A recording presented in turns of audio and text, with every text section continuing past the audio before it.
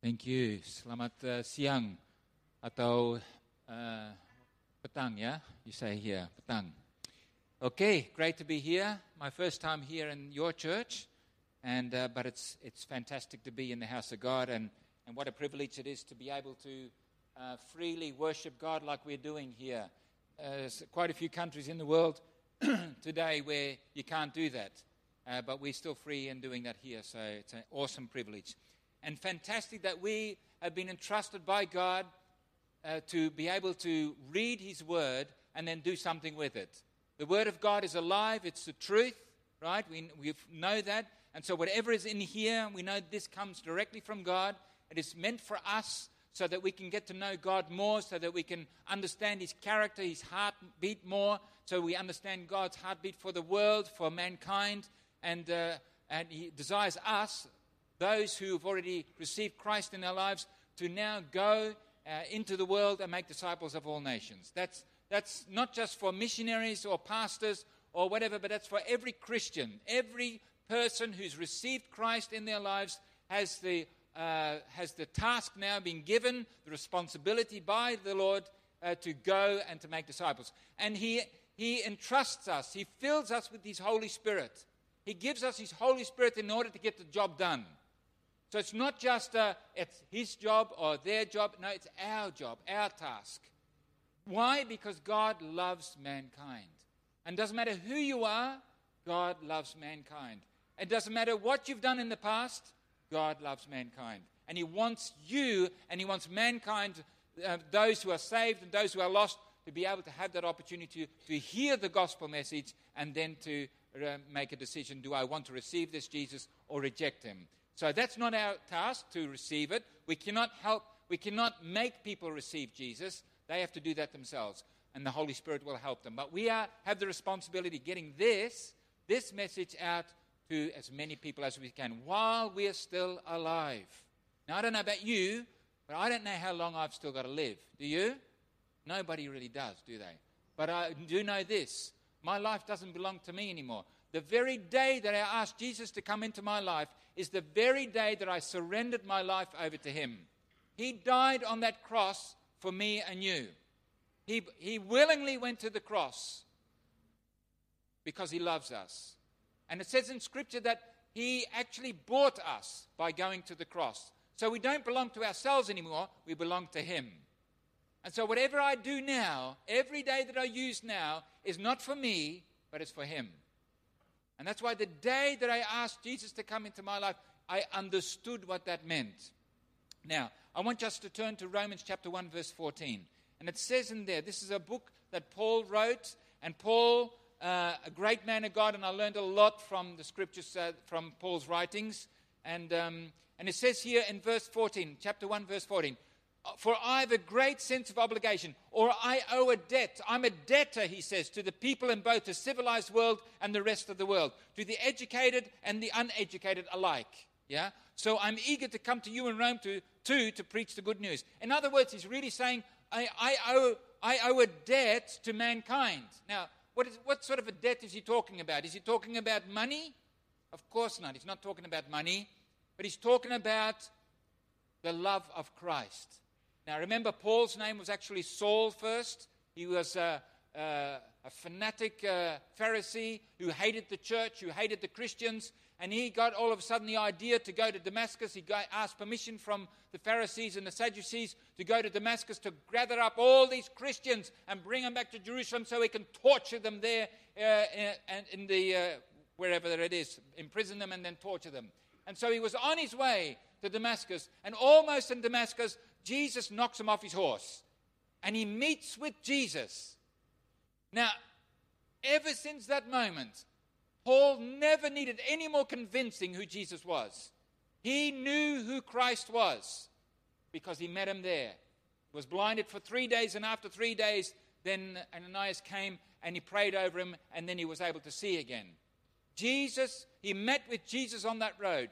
And he understood then all of a sudden that Jesus, he not only just met him, but he also said, all your sins, all the things that you've done in the past, all the horror things, the little sins and the big sins, I forgive you. I washed them clean. I do not even remember them anymore. So Paul understood this unconditional love of Christ. He mentions it in 2 Corinthians chapter 5, verse 14. He says, the love of Christ compels me not to give up, to keep on going. The love of Christ controls me. This unconditional love of Christ, he understood what this love meant for him. And that's why he says now, I owe a debt to mankind, to the educated, the uneducated, meaning everybody. While I'm alive, while I'm breathing, I owe this debt to man. I've got to get this message of love and salvation out to as many people as possible.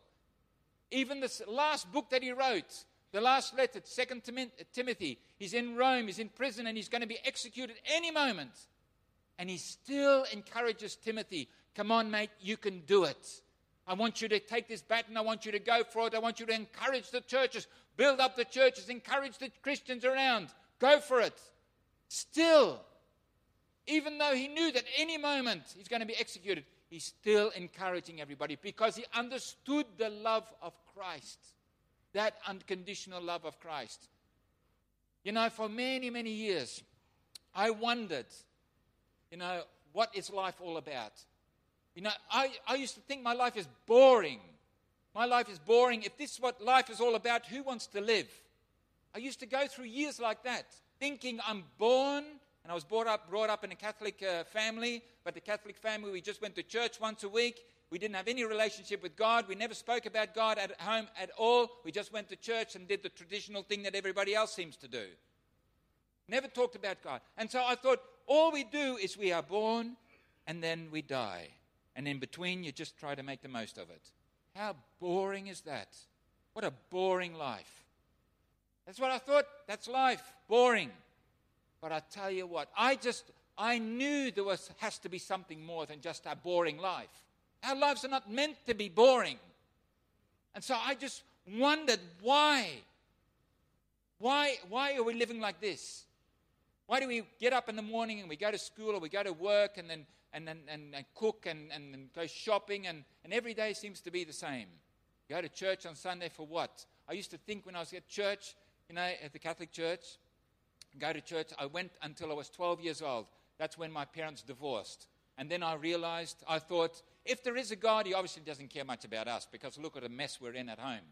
And I sat there in the church for the last time and I'm thinking, what am I doing here? I can't even understand what the priest is saying because it's all in Latin.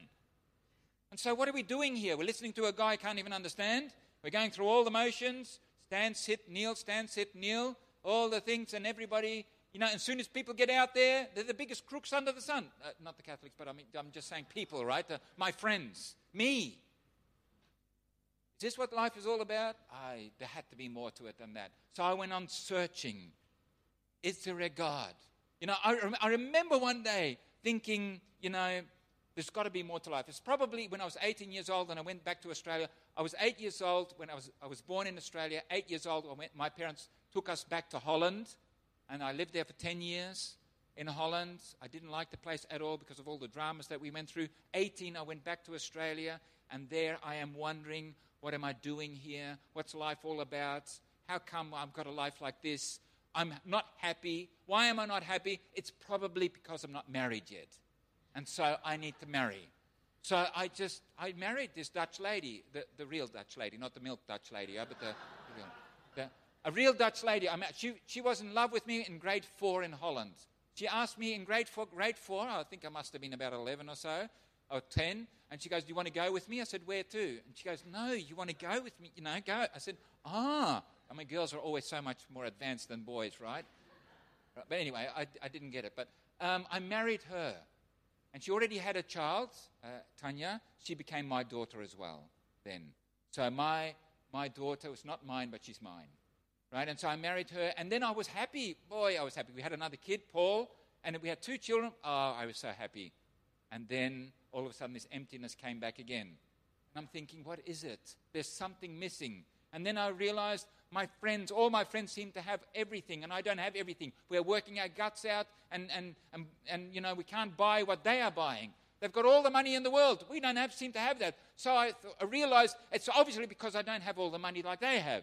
So I started to find 3 jobs instead of 1 job. I worked 19 hours a day and then I had 3 hours a day sleep and 19 hours a day work. Work.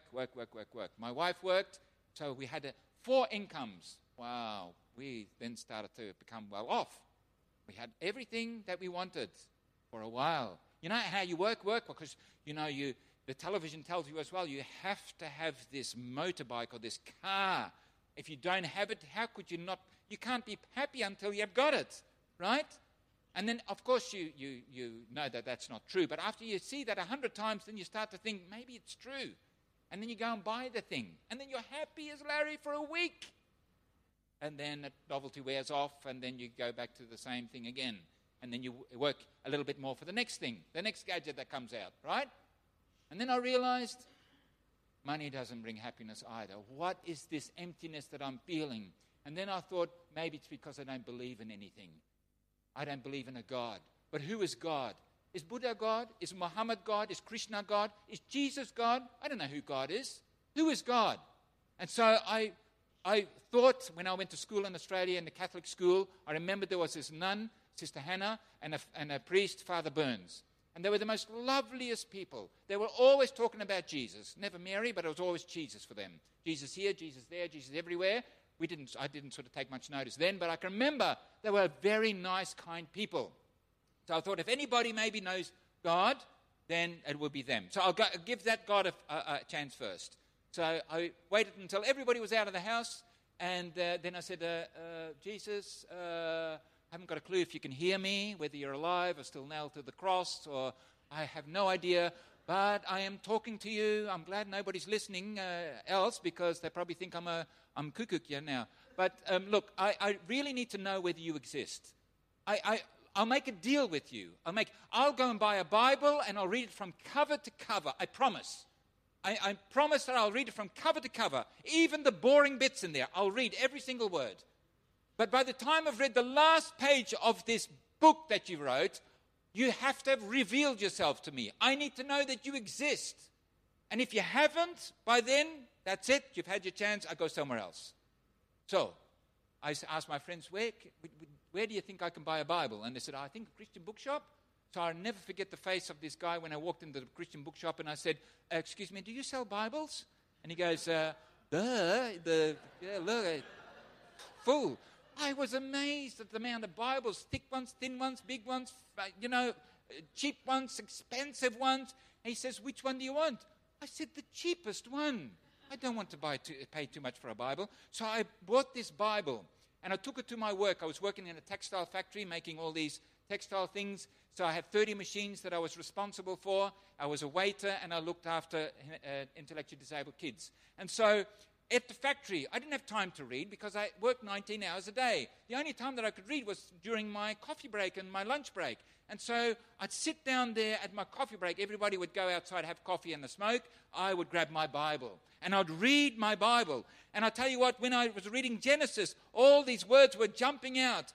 And I just got so excited because I believed God was speaking to me. And all of a sudden I felt so unworthy. If this is truly the Word of God, a holy book, who am I, a disgusting, filthy person, to read this book? I felt so unworthy to read it, but I couldn't put it down. And I kept on reading, and I couldn't wait until it was lunch break so I could read some more, so this God could speak to me more. And every time, I couldn't wait until it was a lunch break or coffee break. Until one day, this guy saw me sitting there in the factory. He walked past and he says, what are you reading? And I thought, you smart aleck, you're of course not approving what I'm reading. So I said, I am reading the Bible, all right? And I don't care what you think. And he goes, no, praise the Lord. I have never seen anybody read the Bible. You're the first one. I said, well, there you go. It happens to be me, all right? I'm reading the Bible there. And he goes, no, when did you get saved? I said, saved from what?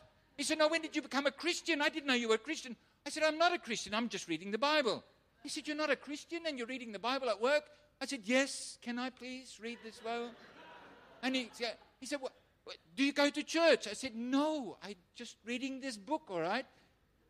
He said, you don't go to church, you're not a Christian. He said, maybe you'd like to come to our home group. I said, what's that? He said, we gather together, we have prayer time, singing, We read some of the word, and then we have fellowship. I said, I'll ask my wife if she wants to come then on a Wednesday night. Anyway, I asked my wife on Wednesday night, do you want to come to this prayer meeting? She goes, no way. I said, come with me. I don't want to go on my own. So she came with me anyway, and then we're looking for the place. Couldn't find it. We're late. But boy, we got into this place, and we thought, my goodness, all these people are Fruit Loops. Because they were all with their hands up in the air worshiping this Jesus, hallelujah, and going for it. And we thought, oh my goodness, this is the funniest, weirdest thing that we've ever seen in our lives. I dared not to look at my wife, and she didn't want to look at me because we knew we would crack up laughing because we'd never seen anything so funny like that. But we sat down. We didn't want to offend anybody, and we just watched. But then they stopped singing, praise the Lord, and then they opened up the Bible, and they started to teach from the Bible. And you know what they were doing? At work, at this factory, I would read, and I'd say, I don't understand this. Hey, God, I'm sure you didn't write this so that I can't understand. I'm sure you wrote it with some meaning, yeah? So I'd underline it or put a question mark there. But here in this meeting, they were answering my questions. And I thought, hang on a minute. This is a setup, of course.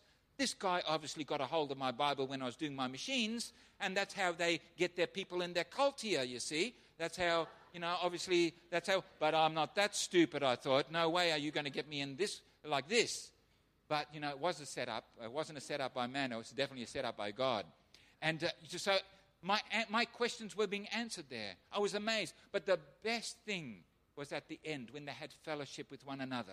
It seemed to me that they really loved one another. I hadn't seen that anywhere. See, love to me was I do something for you, and therefore you do something for me. That was love.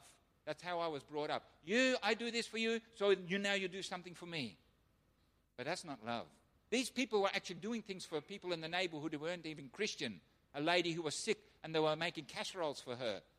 She was not even a Christian. In fact, she didn't even like Christians. But they noticed that she had no family members, and they were taking turns on bringing a casserole to this sick lady.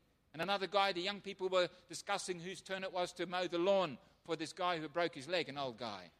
For free. Not for nothing, not for something, for free. And they were gathering up money for the missionaries, whatever that was. And so I'm thinking, what is it for you? And are you doing this in order to try and pull us into your cult? Anyway, we left, and my wife said, I am never going back to those crazy people. I said, yes, darling. I couldn't wait until it was Wednesday again to go back. I wanted to see if these people were genuine. And so the fourth week I came back, and I just knew that these people had Jesus. And I knew that this is what was missing in my life. I knew that the love that they were showing one another and others, that was what I wanted. I wanted this Jesus that they worshipped. And so I asked them, please, can you pray with me? And I got on my knees, and they laid their hands on my shoulders and my head, and they prayed. And I got so zapped by God. So zapped. That when I stood up, I just knew that I was a new creation. I just knew that God had a plan and a purpose for my life. My life is not meant to be boring. And I got so radically touched then. And I'm began so radical to come for Christ. I'm still as radical today for Jesus as the day that I gave my life to Jesus. I understood that he paid with his life on that cross. He bought my life. I knew that God had entrusted me his power and authority over the enemy. I knew that who I was now, a child of the Most High God. When I left that place, well, I came home, and my wife said, what happened to you? I said, what? She goes, you're glowing. I said, really? I said, well, it's because I met Jesus. She goes, you've been to that cult again, haven't you? I said, no, it's not a cult, darling. It's real, and you need to also. Well, my wife went that way in the world, and I went that way with Jesus. We had World War III in our house for a long time, I can tell you. A long time. And because we used to go to the pub together, get drunk together, go and have some marijuana together. And she'd still come home drunk and on marijuana, stoned like anything, and then with her friends, and they would come, and I'm not into that anymore. I love the Lord my God now. And I'd say to them, you need to know Christ. And the more I spoke about Jesus, the more she would just be anti-God and anti-church and anti-everything. People said to me, why don't you divorce her? I said, no. I made a promise in good times and in bad times. This is a bad time. But I'm giving it to him. Until 8.5 years later, God challenged me 4 years after that incident. He challenged me to keep praying for her. Pray for her salvation, and you love her. I didn't love her anymore. I hated her. I'm already speaking from the pulpit in our church, and I'm hating my wife. What a hypocrite. Until I met with God in my bedroom, and He challenged me to pray for her salvation and to love her. So God gave me His love for her, and I loved her with His love. I didn't have any love, but He had to give me His love for her. And so we stayed together that way. And you know what I said every day from that day on? Thank you, God, for the day that is coming that she is going to give her life to you. 4.5 years after that prayer, she gave her life to Christ at 3 o'clock in the morning. And we had a wonderful 18 months together. Wonderful 18 months. She went to church with me, came to prayer meetings with me. We did things together. I had my wife back again. We were a family again. Awesome. And then I went into nursing. I wanted to always be a nurse as well, serving God as a nurse. And so I started nursing in an old people's hospital.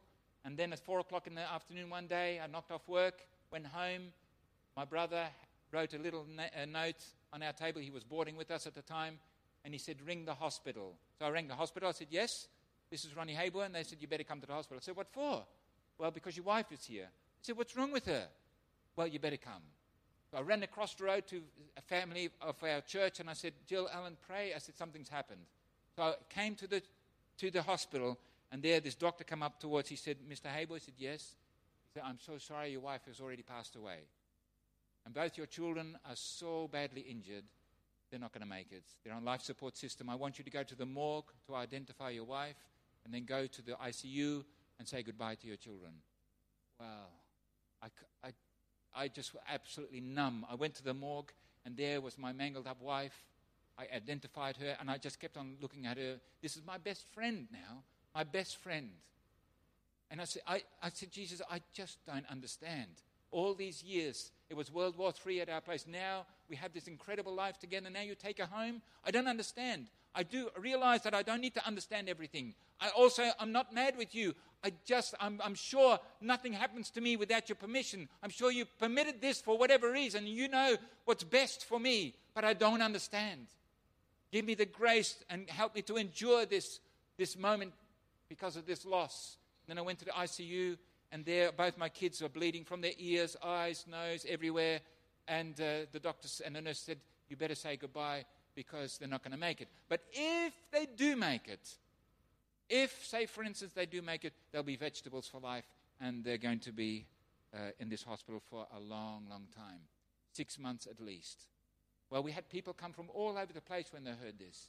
They came and they asked permission whether they could pray for my kids. People came in, they laid their hands on my kids and they said, in the name of Jesus, child of the Most High God, be healed in Jesus' name. And you know, after 6 weeks, not one, but both my children were released from hospital completely healed.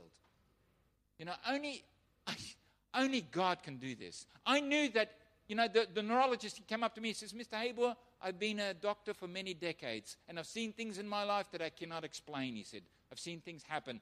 He said, but this with your children has topped a lot. I just want to let you know it is impossible for your children to be healed. He said, we haven't done anything. You definitely had help from somewhere else.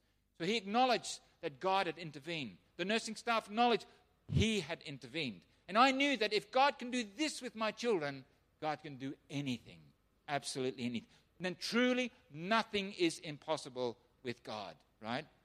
So I knew that. Then a year later, I married Kay, an Australian nurse, and because I said I don't want to be on my own, I want a mother for my kids, and so we did, and we had a wonderful life together, and we had a wonderful, huge house, you know, a massive house, beautiful, one of those beautiful homes in the magazine. We had everything on it, everything was computerized, you name it, we had it. Beautiful new cars, we had plenty of money, we can go on a world tour every year, you know, we were well off. No debt, no nothing, we had all paid off. Awesome. Fantastic. I had the best garden in the whole area. Even I won a prize from the council for my best garden. I loved gardening. Until one day I was potting around in my garden and putting seedlings in there. And God says, Ronnie, are you happy? I said, Yeah, I'm happy, God. Are you really happy? I said, I'm really happy. He said, but are you satisfied? I said, no. No. I'm not satisfied. Satisfied with how you're blessing me? Absolutely. But I'm not satisfied with what I'm doing for you. I'm busy. Yes. I'm busy in the church. Yes. Doing all sorts of things for all sorts of people. Yes. But I'm not doing enough. I know. I just found out that week that 34,000 children die every single day on this planet because of starvation. Today, according to statistics, it's under the 30,000 per day today. 30,000 kids die every single day of starvation. How is this possible? I just looked at this crowd, trying to imagine this crowd of 34,000. And Jesus said, do you think I care for them? I'm sure you do. Do I care, though? And, well, I don't know who they are. They're just faces, but not to Jesus. He knows them already before they were born. And he's got a plan and a purpose for every single one of them. And I thought, would it make a difference if I knew these kids? I think it would, wouldn't it? Would it make a difference for us if we look at a crowd and then we know all these people are going to die today of starvation? We don't know any of them. But if we did, if we could recognize one of them in the crowd there, that is my neighbor's kid or my cousin or my grandchild, you'd do everything. You'd sell your own shoes if that's all you had in order to rescue that one, wouldn't you? But really, what's the difference? Isn't every human being special? All these kids that we've got at our place, I always say, each one of you is special, created in the image of God. God has got a plan and a purpose for you. Each one. So God said to me, are you ready? I said, for what? He said, pack up your bags, sell everything, follow me. I ran inside. I said, darling, to my wife, sit down. She goes, what? I said, I believe God is saying, pack up, sell up, and follow him. She goes, yes, I'm ready. She knew when she was 14 years old, God had already called her to be a missionary. Don't hang on to all the luxurious things in your life, because one day you're going to have to let them all go. So she was ready. She went to ring the real estate agent. This is financial crisis area in Australia. Nobody gives up their job, just us. We gave up our job. We sold our house. We said goodbye to our family. We said goodbye to our church. Everybody thought we'd flipped. Crazy people. We went up North Queensland there, went to Bible college to prepare ourselves. And we said, and then, after that, when we finished, we said, okay, God, you can send us anywhere you like. Anywhere. Russia, China, Siberia, anywhere except for Holland. I never want to go there again. I don't want to. I go to Holland now every year, preach every year there for a month. I can handle that, but I don't have to live there. Hallelujah. And so then God sends us to Borneo. Now, Borneo, you can almost swim across here to Borneo. And there to minister, to bring the gospel message to the Dayak people. The Dayaks are beautiful people. And there's about 400 different tribes on the island of Borneo. It's the third largest island in the world. It's made up of 3 different countries, East Malaysia, Brunei, and Kalimantan, which is Indonesia. 3/4 of the island is Kalimantan. So we live in Kalimantan. There we started to go to the different tribes, and preach the gospel there to them. And as we were doing that, we found a lot of people were open to the gospel, and a lot of people have been receiving Christ. We've planted many churches there already amongst all the different tribes, and we've seen some wonderful, incredible miracles take place. But one thing that bothered us to no end was to see a lot of the kids that were neglected. A lot of the kids who were orphaned, because the people were poor, they couldn't even look after the orphans. Not on the Malaysian side, but on the Indonesian side. In the Indonesian side, no one cares about anybody there. On the Malaysian side, the government still cares about the local people. The Indonesian side is a very different thing. Even though the same group of people, yet they are not looked after. And so we saw that these kids were left on their own to fend for themselves. If they were strong, they would make it. If they were weak, they would die. And the wild animals will eat them up. And then we saw all sorts of scenarios. Little girls, 11, 12 years old, as soon as they get their first period, they would be married off by the witch doctor, married off to an old ghastly guy who's already got 3 or 4 wives. And their family would get a couple of pigs in exchange for their daughters. We went to a wedding like that, where this kid cried and cried and cried and cried and cried all the way through the ceremony. Cried, because she knew what she was in for. And you see these 12-year-olds with a big belly like this, pregnant already. And by the time they're 20, they've already had 3, 4, 5, 6 children. Half of them are dead because of neglect, and the other half are neglected. They have no concept of love, have never experienced love, joy, nothing like that. They're abused and used. And I tell you what, if I just felt like every time I saw kids like this, I wanted to grab them and run for it. But I knew very well they would come after me and lop my head off. Because somebody said to me years ago, "Oh, you work amongst the former headhunters." I said, "No, La, still headhunters today. You go further and further into the interior, the more primitive they are, the more inclined they'll lop your head off there for no reason at all." So we're still very careful as we go into the interior. I just come back from the interior, way out in the jungle there. We traveled for a number of days to get there, and then a number of days to come back. So we had to pull the canoe and push the canoe up, get everything out, and the waterfalls there, and then up the next level and up the next level in order to get to some of these tribes. And God challenged me, start bringing these kids in. And I said, "With what? I can barely make ends meet myself with my family. You bring them in, I look after the rest." So we started to bring girls in first. These girls we wanted to rescue. We encouraged the parents, if they had parents, give these girls to us. We will look after them. They'll be safe with us. They won't be married off by the witch doctor then. And so we had 7 girls in our house first. And 7 girls, of course, we have to feed them, clothe them, send them to school and all that. Costs money. But God said he will look after that. At the end of the month, enough extra money turned up in their account. Not too much, not too little, just enough to pay the bills for these girls. Wow. So we said, "Okay, God, this is awesome. If you can do with 7 girls, surely you can do with 30 girls, right?" 30 was the max that we could have in our house because we couldn't fit any more in there. Actually, it's not a very good idea to have 30 girls in one house, I've discovered. I tell you what, girls, they never shut up. They always talk.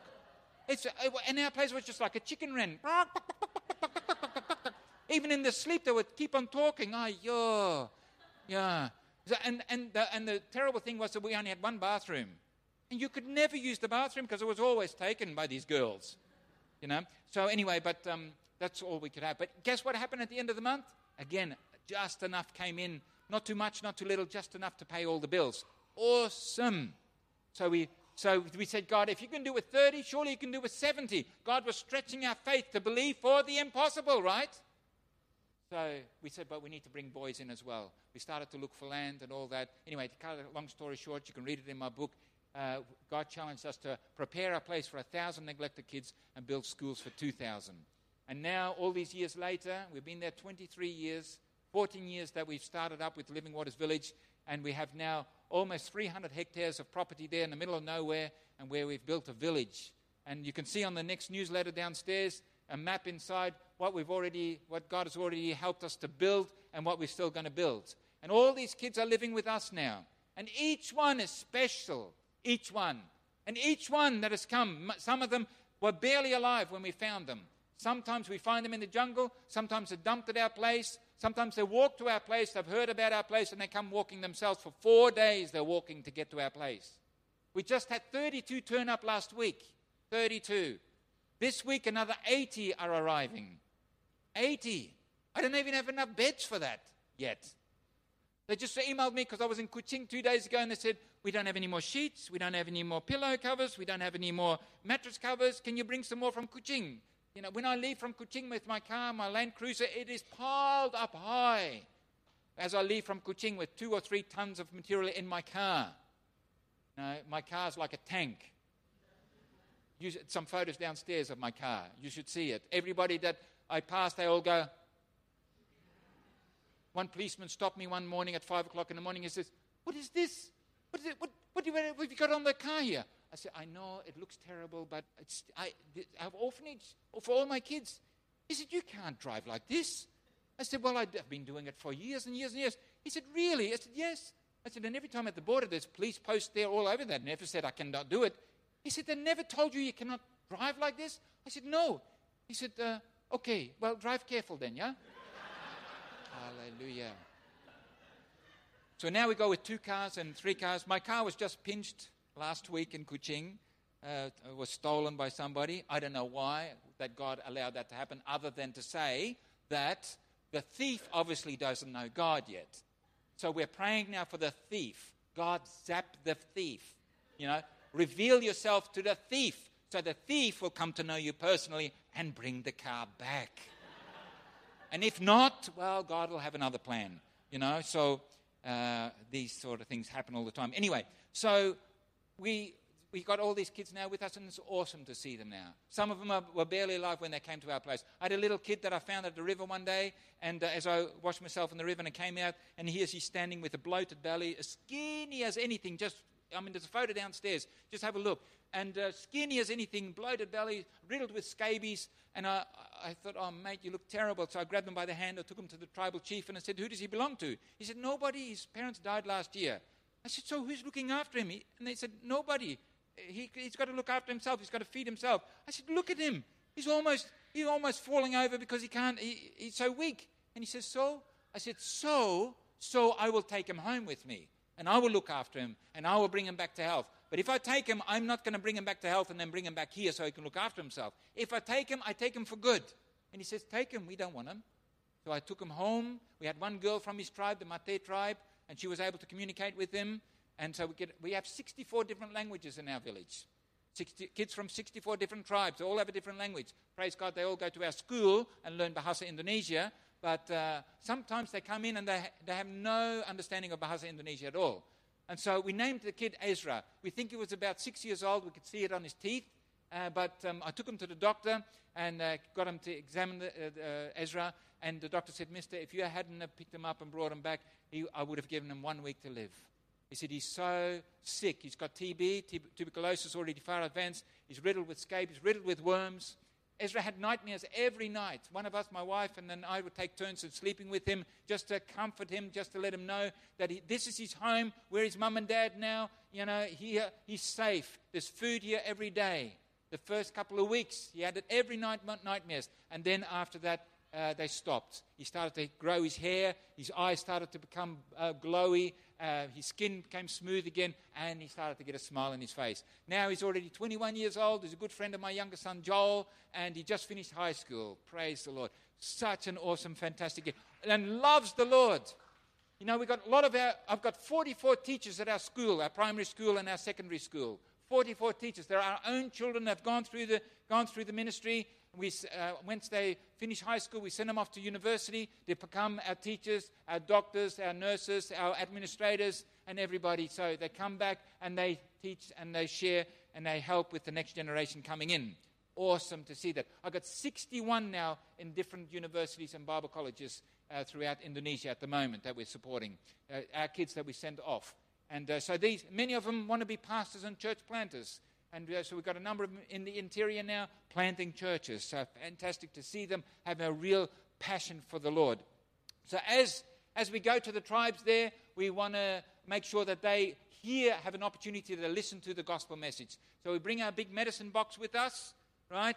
That's an open door often in lots of villages. And we go in there and then we preach the word and we share with them and help them in every way. But we don't want to offend them.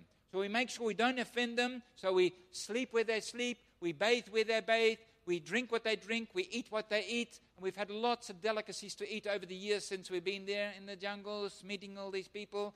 I remember one day when we were there, and these people were so poor but so honored that we were there, and they made this meal for us. And they had a bowl of rice and a bowl of this soupy stuff with some green long things out of the jungle and some blobs of meat in there. And I got a scoop of rice on my plate and a scoop of this soupy stuff on my rice. We said grace, and we started to eat. And I had 2 lumps of meat on my plate. And I'm picking away at the first bit of meat, and I'm thinking, well, it's certainly not delicious. It wasn't disgusting either. It was just edible. But I thought, what is it? Lots of bones, a little bit of meat. I had no idea what it was. Anyway, I pick away and eat that with vegetables and rice. And then I wanted to start on the next bit of meat. And I touched the next bit of meat, and it turned over. As I touched it, turned over on my plate. And to my horror, I realized what I was eating. I was eating a rat because the second bit of meat was the head of the rat still intact with the snout. The teeth were still in there. The eyes were still in its socket.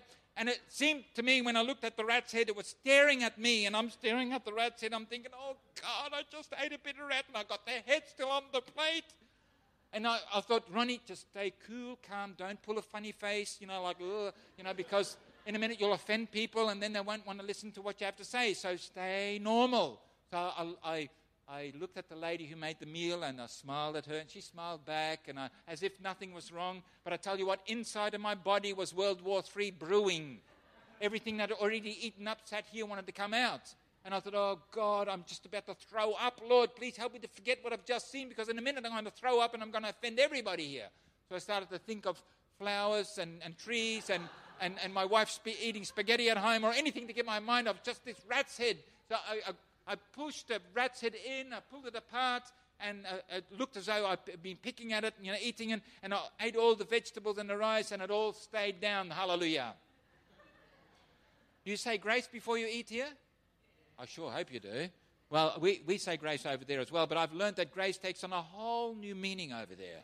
When we say grace there, we mean every single word of it. Oh, God, have mercy on us. We're about to eat now, Lord. Just bless this food, and if there's anything still alive on my plate, then kill it now in Jesus' name. I had food poisoning twice over there and ended up in the hospital, but I'm still okay. So, no, it wasn't too bad after all, really. I remember going to one of the tribes, the Iban tribe, and we were discussing about the gospel message, about Jesus. And they were all saying, well, do we receive him individually, or do we receive him corporately? And I said, that's up to you. You're up to you how you want to do it. So they were discussing what's the best thing. So after a couple of hours sitting on these floorboards, I'm not used to that. All of a sudden I said to the guy, one of the chief priests, tribal chiefs, I said, the toilet. I really need to go to the toilet. Where is the toilet? He said, through that door there outside. I said, well, is it left, outside, or right? He said, oh, no, you don't understand. Just outside, anywhere you like, is the toilet. I said, He said, but you have to do a number 1 or a number 2. I said, I'm not going to tell you that. It's private. He said, no, I just want to warn you. If you want to do a number 2, you must take a stick with you. I said, what do I want a stick for? He said, because the pigs in the jungle are very impatient. They don't always wait until you're finished. So you need to have a stick to hit them off you. I said, oh, really? Anyway, I found out it's true. One day I was in the jungle there with my stick, but praise God I had my stick, because all of a sudden I could hear this noise behind me, and I thought there's already a pig coming. But praise God I had my stick, so I turned around to give it a hit over the head, but there was no pig. Instead, there were all these children watching me. I said, go away, I'm doing something private here. And one of the older kids, he said, no, you don't understand. I said, what? He said, we think like this, our skin color, chocolate color, and our number 2, chocolate color. But you white man, white skin, we want to know if your number 2 is white as well. And we want to see it before the pigs get at it. Logic, right? Logic. I said, no, it is not white, it is chocolate color just like yours. Now go away and leave me alone. You're laughing. I was not laughing then, I can assure you. I wanted to crawl home and never come back again. I did not want to be there. You know what now, though? I don't really care. I don't really care.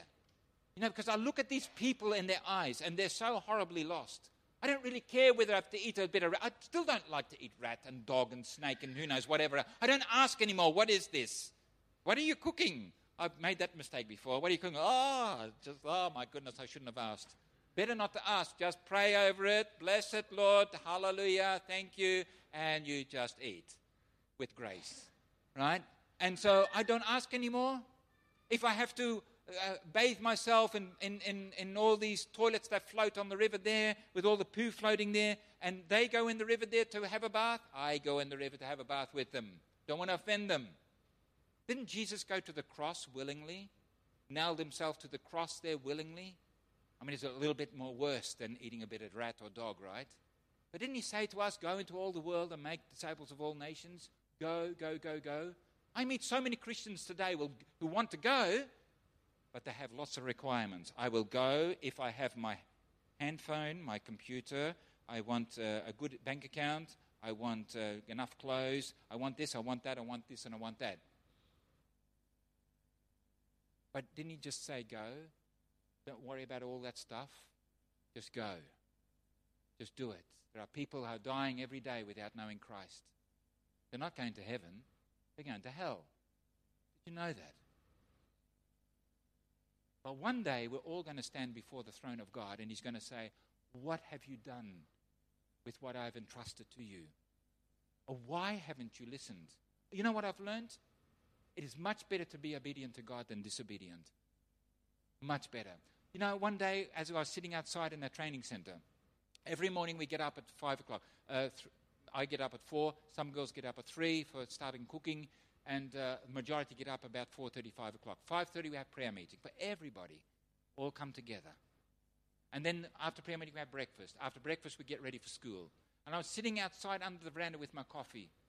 And I'm thinking as I'm looking at all the kids getting ready for school, missionaries were buzzing around there, helping out, volunteers there. And I'm thinking, drinking coffee, wow, God, look at this. I'm so blessed to be able to witness all this. And a kid come up to me, a little boy, and he embraces me. He said, "Have a great day, Dad." And another one goes, "Can you do my shoelace? I still can't do it, Pa." And another one comes, he says, "Dad, I had a nightmare last night. Can I share it with you?" I said, "Yes, come on, share it with me." And then they get on the truck there to go to school. And I'm thinking, God, I am so blessed to witness all this. And then I thought, I'm so grateful, Lord, that you called us so many years ago in Australia to give up everything and go with you. You know, to come here. Fantastic, because as a result, this place is here.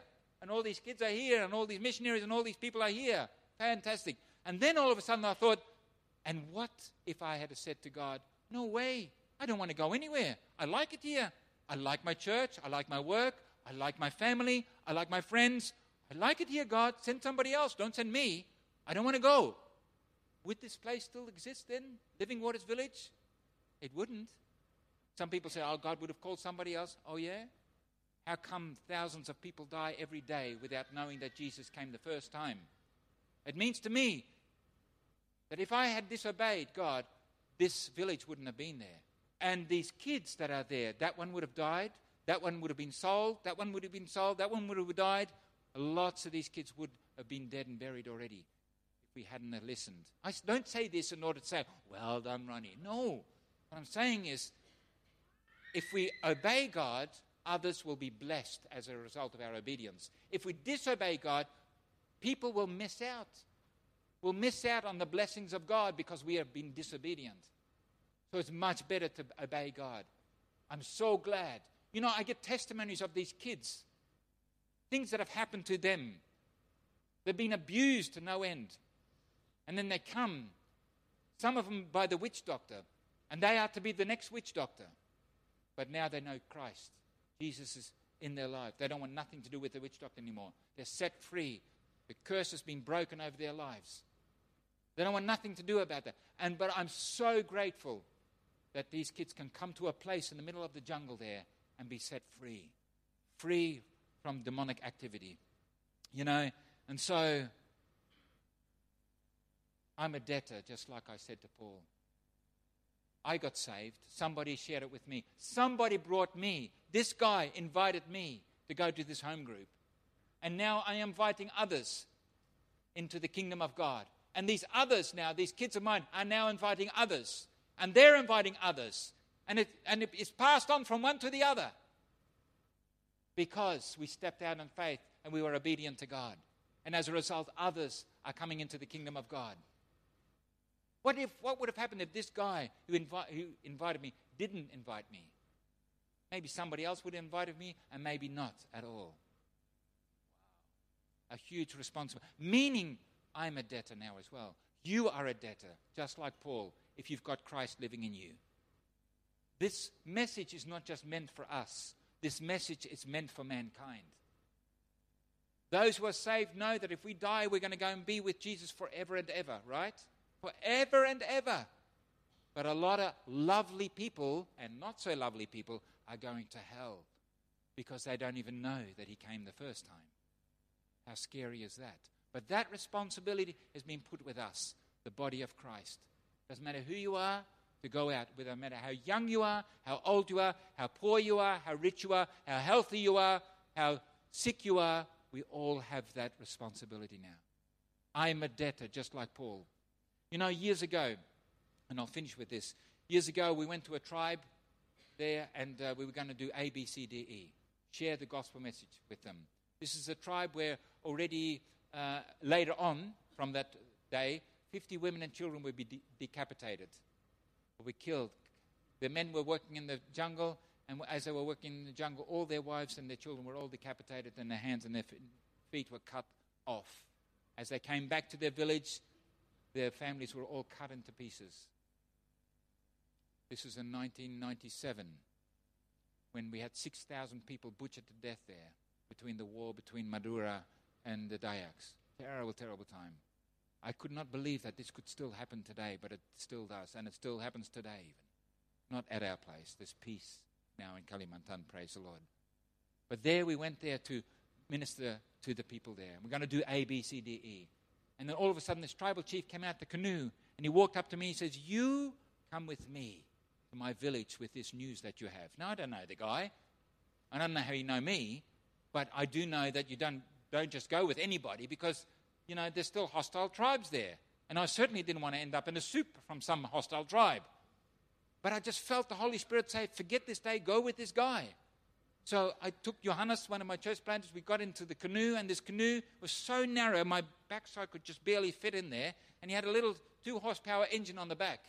And so he putted up the Kapuas River, and then onto the side river, another side river, and then we were in the jungle, in a waterways there through the jungles. The trees were overlapping one another, and they were like eerie, dark tunnels. And all of a sudden, we come across this huge, ghastly, demonic idol that they carved out of rock, smoldering there with some smoke there. They've been making offerings there. And a bit further on, another one on the left, they made out of a tree trunk that was standing up there. Or really demonic. And all of a sudden, it was so creepy.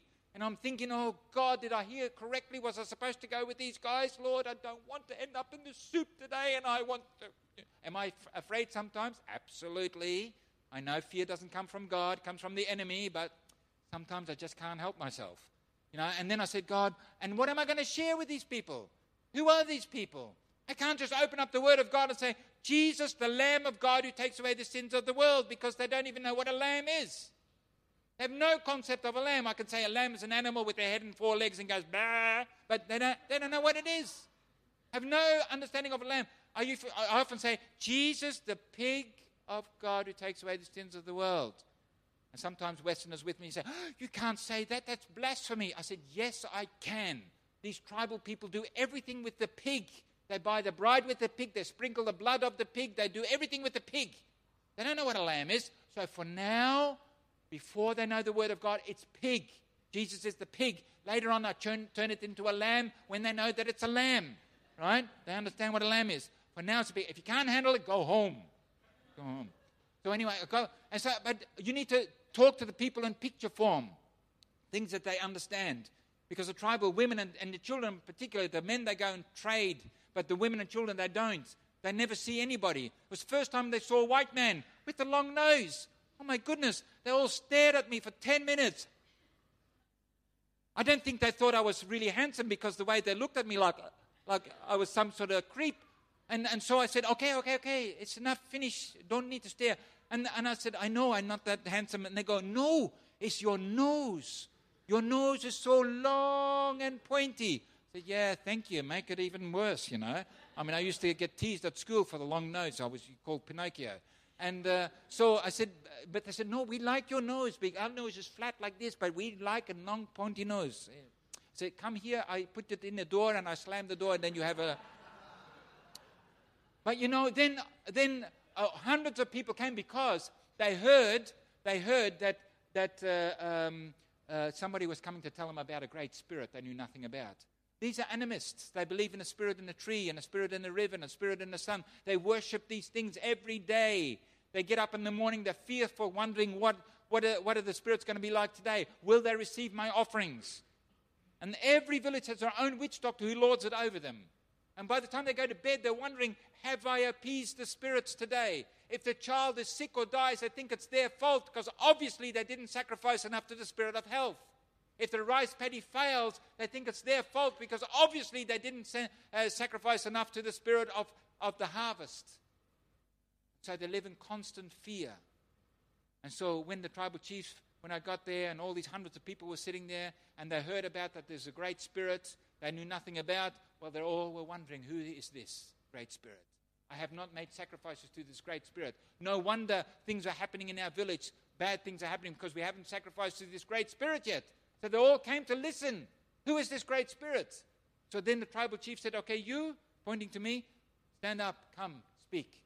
So I got up and I thought, God, I got nothing. I have no picture, no nothing. But you didn't bring me here for nothing. You brought me here for a reason. Lord, I have nothing yet, but Lord God, just help me to speak the words. Just like the disciples did there in front of the Sanhedrin, you, Holy Spirit, gave the words to speak. Help me, God, to speak now to these people. Speak to them. And so I said, I grab you by the hand now, Lord. So guide me now. The first step I took, God gave me a picture. I learned something that day. God never, ever pulls us, pushes us, heads us into submission, but He waits for us to respond in faith, trust in Him. And so as I stepped out, I didn't even introduce myself, but I said, do you know, there is a great Spirit who created the heavens and the earth, and He created you and me. And this great Spirit just loves each one of us so much. He knows each one of us, but He wants you and me to know Him, to worship Him. I said, you cannot see Him. I said, but just imagine for now, He's over here. Here is the great Spirit, and He represents eternal life, joy, happiness, all the wonderful things in life. That's Him. He said, but there's also an evil spirit. And this evil spirit, you cannot see him often either. But just imagine he's over here. And he represents war and death and jealousy and all the horrid things in life. That's him. I said, and did you know that every day when we bow down to the spirit of the tree and the spirit of the river and the spirit of the sun and the spirit of the harvest, and we make offerings to them, actually we're bowing down to this evil spirit. And we have our backs turned to this great Spirit who created us. And when He sees us do that, He grieves, because He didn't create us so that we can worship Him, but so that we can worship Him. He grieves. He's so saddened to see that. And therefore, He sent His only Son to this earth. And He sacrificed Him for us, that whoever will believe in Him now will never have to make another sacrifice again. Well, the people were stunned at this news. Stunned. And I said, years ago, I made a decision to do away with them and to receive Him. And I'm here now to tell you and to share with you that you can do the same. Do away with them, but receive Him into your life. You cannot add Him to your collection over here. It is either Him or them. But you have to choose yourself. I can't make that decision for you. You have to do that yourself.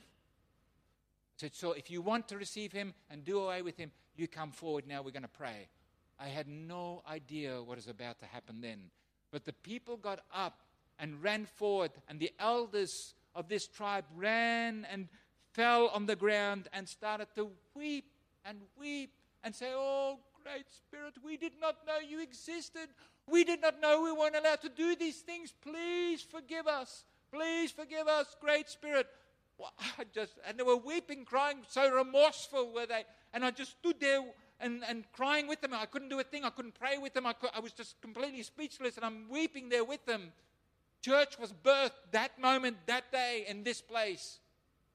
And I thought, oh, God, I could have missed this moment so badly, because I could have told the tribal chief, look, mate, I am busy today. I already planned my day. Somebody had to come to this tribe to bring this news, this message of love and salvation, for them to respond. They were ripe for the picking now. And it happened to be me with my long nose, turning up there, sharing with them. And I thought, how many more of these tribes are just waiting there for somebody to come and share with them also?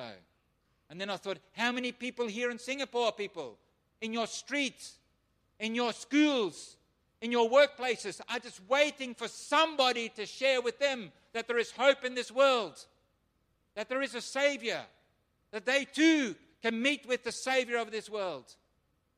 How many?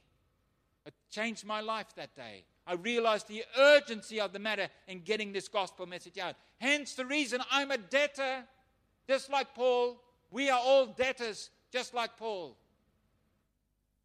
to get this message out as quick as we can, to as many as we can. And whether you go yourself, or whether you get somebody to go, or whether you are a prayer warrior or an intercessor, or whatever, we're all the body of Christ. God has given us gifts and talents in order to be able to use to get out there and get the job done.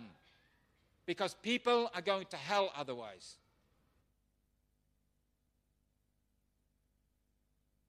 I'm a debtor, just like Paul. When I was in prison in Indonesia, Paul encouraged me greatly. I had a car accident. A mentally disturbed lady jumped in front of my car to commit suicide, and she did. But I was the driver of that car. Now, over there, you are told, if ever you're in an accident, never stop, because they'll lynch you. A life for a life. Even if it's not your fault, it doesn't matter. Well, I stopped. I couldn't go on because my conscience wouldn't allow me to go on. I stopped. The lady was still breathing, but I think the people finished her off. She was mentally disturbed. They weren't going to get a compensation if she was still alive. I went to the police station with a couple of guys. There they locked me up and said that I'll be there for 5 years in jail. The first 3 days I cried and cried. And I said, God, I don't know what you're doing. Why are you putting me here? I don't want to start a prison ministry. That was not my plan. And then after 3 days, it was like God hit me over the head with a 4x2, a piece of wood, and said, are you finished your whinging now? Now get on with it. And so then I thought, if I'm here for 5 years, I'm here for 5 years. I can't do anything about it. God will look after my wife, and we had 200 children at that time. He will look after them as well. But there was a guy in my cell. He didn't know the Lord. But I was allowed to have a Bible. My wife brought me a Bible. And as I'm reading the Word of God, this young fella got to know Christ. And because he got to know Christ and gave his life to the Lord, he was released early. I only ended up 8 days in prison, not 5 years. Because the ex-chief of police, who's a Christian brother, I didn't even know that, but he heard that I was in prison, he got me out. But in the meantime, in those 8 days, this kid in my cell, this young fella, he became a Christian. And he was released on good behavior because of all of a sudden his behavior was so different. So he was released, he came to our ministry, he became one of our leaders. And God used him instrumentally in buying the land that we've purchased now. Who would have thought of that? And I was allowed to go back to the prison now to share the gospel message. I thought to God, how awesome you are. Because no way in the world before this incident, could I go to the prison, knock on the door, say, hello, I just come here to share some news. They would have said, buzz off. But now, hey, Paroni, come in. They all know me now. How awesome is that? So it became the talk of the town because the 200 children we had, when I was in jail, 20 kids turned up at the police station. And they said to the police, we want to see our dad. Who's your dad? Paroni. Paroni, the white man? Yes. We want to see him. So they come and got me out of the cell, meet with the kids, and they're all crying and carrying on. This is the police headquarters. 200 police officers in the headquarters there. They all came out to hear what the commotion was. They all saw us embracing one another, praying together. And then after half an hour, I had to go back to my cell. The 20 kids, they went home. Half an hour later, they come and get me again. You better come again. I said, what for? Because there's another 20 here. So 200 children turned up at the police station. We want you to release our dad. Right? So it became the talk of the town. So much so that remember 6 months later, I'm going to the border to pick up a YWAM team. And here's the police and the army. They have these checkpoints to check whether you've got weapons and drugs in your car. They were searching all the cars. And they got to my car, and this colonel, he opened the door as angry as anything, and he says, get out of that car, we're going to check your car. I said, okay, just settle down. And then all of a sudden, here's this guy come out of the police station on the left-hand side, runs around my car, stands next to the colonel. He goes, this is the pastor that got locked up, you remember last year, for that accident. He goes, oh yes, you're Pastor Ronnie. Oh, it's wonderful to meet you. Yes, I've heard all about you. Hey, don't touch his car. He said, don't touch his car. Get out of his car. He's all right. Pastor Ronnie, please go back into your car. We'll make way for you to go. And I'm thinking 1 minute they're just about yanking me out of the car. Next minute they about, to carry me in the car. Just amazing. Word went around. Already now, because of so many miracles that have been happening on our property, they're saying to one another, to a number of the Muslims, they're saying, don't mess with those people on that property because their God is with them. I said to them, are they saying that really? And one of my boys said, yes, Dad, that's what they're saying. I said, great. Well, let them share it around a little bit more. Yeah, don't mess with those people, because if you mess with them, you'll be messing with their God. You do not want to be messing with our God, right? Amen. People should be saying that about you as well, wherever you live. Okay. People, I need to finish there because time is running out. I think you're getting hungry for lunch. Before I pray and end in prayer, there's lots of photos on level 1. Level 1? Level 1, where you can have coffee and tea and whatever. And so there's lots of newsletters there. Well, not lots. There's a few left. So they're there. In the middle of this newsletter, there's a big map of Living Waters Village. You can have a look there and see what God has already done there in the number of years that we've been there. And so you can grab those. There's also a book out, and I've only got one left. I've got more here in Singapore, but they're just not here. But this is the English version. God told me to write it a couple of years ago to inspire people that God is still alive and He still does wonders today. So the English version is available, and the Chinese version. Chinese version I still have downstairs. The English I don't, but you just put your name on the piece of paper and we get it there tomorrow. Tomorrow they will arrive. And so if you don't have enough money with you, or you didn't allow for that, you can just take whatever you want. And then there's a form down there with an account here in Singapore, so you can just put it in direct deposit, and I trust that you'll do the right thing. So grab whatever you want. If you want a whole stack of books, there was a guy who bought 300 books, and he gave them all out.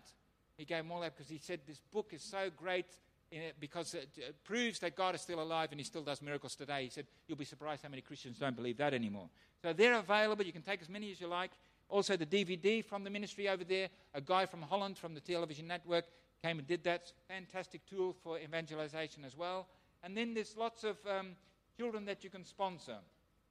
There's lots of cards that you can sponsor kids. You can take these with you home. But if you sponsor a child, you have to fill out one of these.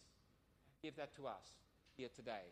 So you write the child's name on the top, your details on the bottom. If you want to sponsor more than one child, just write them on the back. You don't need to do multiple of these. So you can take all the photos from all the kids that you want to sponsor with you, and you can write to them.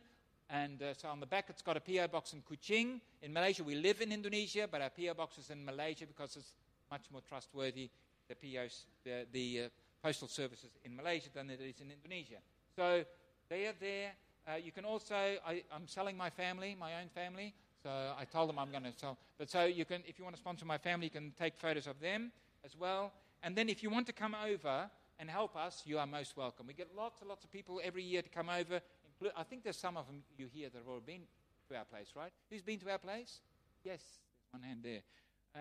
So they come to our place, and you're most welcome to come for a week, 2 weeks, a month, 2 months, 2 years, or whatever, right? I need people in our school, teachers, and teachers who can teach our teachers. I need medical staff. I need mechanics. I need chicken farmers, fish farmers, all sorts of laborers and builders, and you name it. We can do it with anybody who is just prepared to roll up their sleeves, to get stuck into it, to cook and clean and wash bottoms and whatever else, that needs to be done. Anything and everything needs to be done. Also, if you're looking for a husband or a wife, we can fix you up with somebody as well. But if we find you a bride or a groom, then we have the policy. Jacob had to work 14 years for Rachel. We have that rule at our place as well. So you'll be there for a while. All right? Let's pray. Father, you're such an awesome God. I thank you so much, Lord Jesus, for your presence here always with us. I thank you, Lord God, for touching our lives anew every day, afresh every day. Thank you for your word that you've entrusted to us. And I pray, God, that all of us would learn something again today, that we go home with this and realize that we're all debtors. Debtors of sharing the love of Christ, the unconditional love of Christ with the world around us. Lord, help us to be bold and strong, to step out in faith, to believe for the impossible, oh God, knowing that the Lord our God is with us always. Lord Jesus, thank you for every soul here. And I pray, God, that all of us, Lord, will understand that as we are debtors, Lord God, that we need to step out and be obedient to you, Lord. And so that as we then stand before your throne one day, Lord God, when we don't breathe anymore, when we go to your throne, that you will say, well done, you faithful, good and faithful servant. Well done. Father, I thank you. Lord, help us to have a passion for the lost. Help us to see people through your eyes, Lord God. Not judgmentally, Lord God, but through your eyes with incredible love. Lord, thank you for saving us, and thank you for helping us to save others with the help of you, Holy Spirit. Lord, we love you. Lord, bless this church. Bless all the people here. Bless the leadership, Lord God. Thank you, Father, for their passion for the lost, and that they are going out into the world, Lord, to bring the gospel message of love and salvation, touching lives, Lord, and seeing wonderful miracles take place. Lord, I thank you. All glory and honor to you. In Jesus' name we pray. Amen.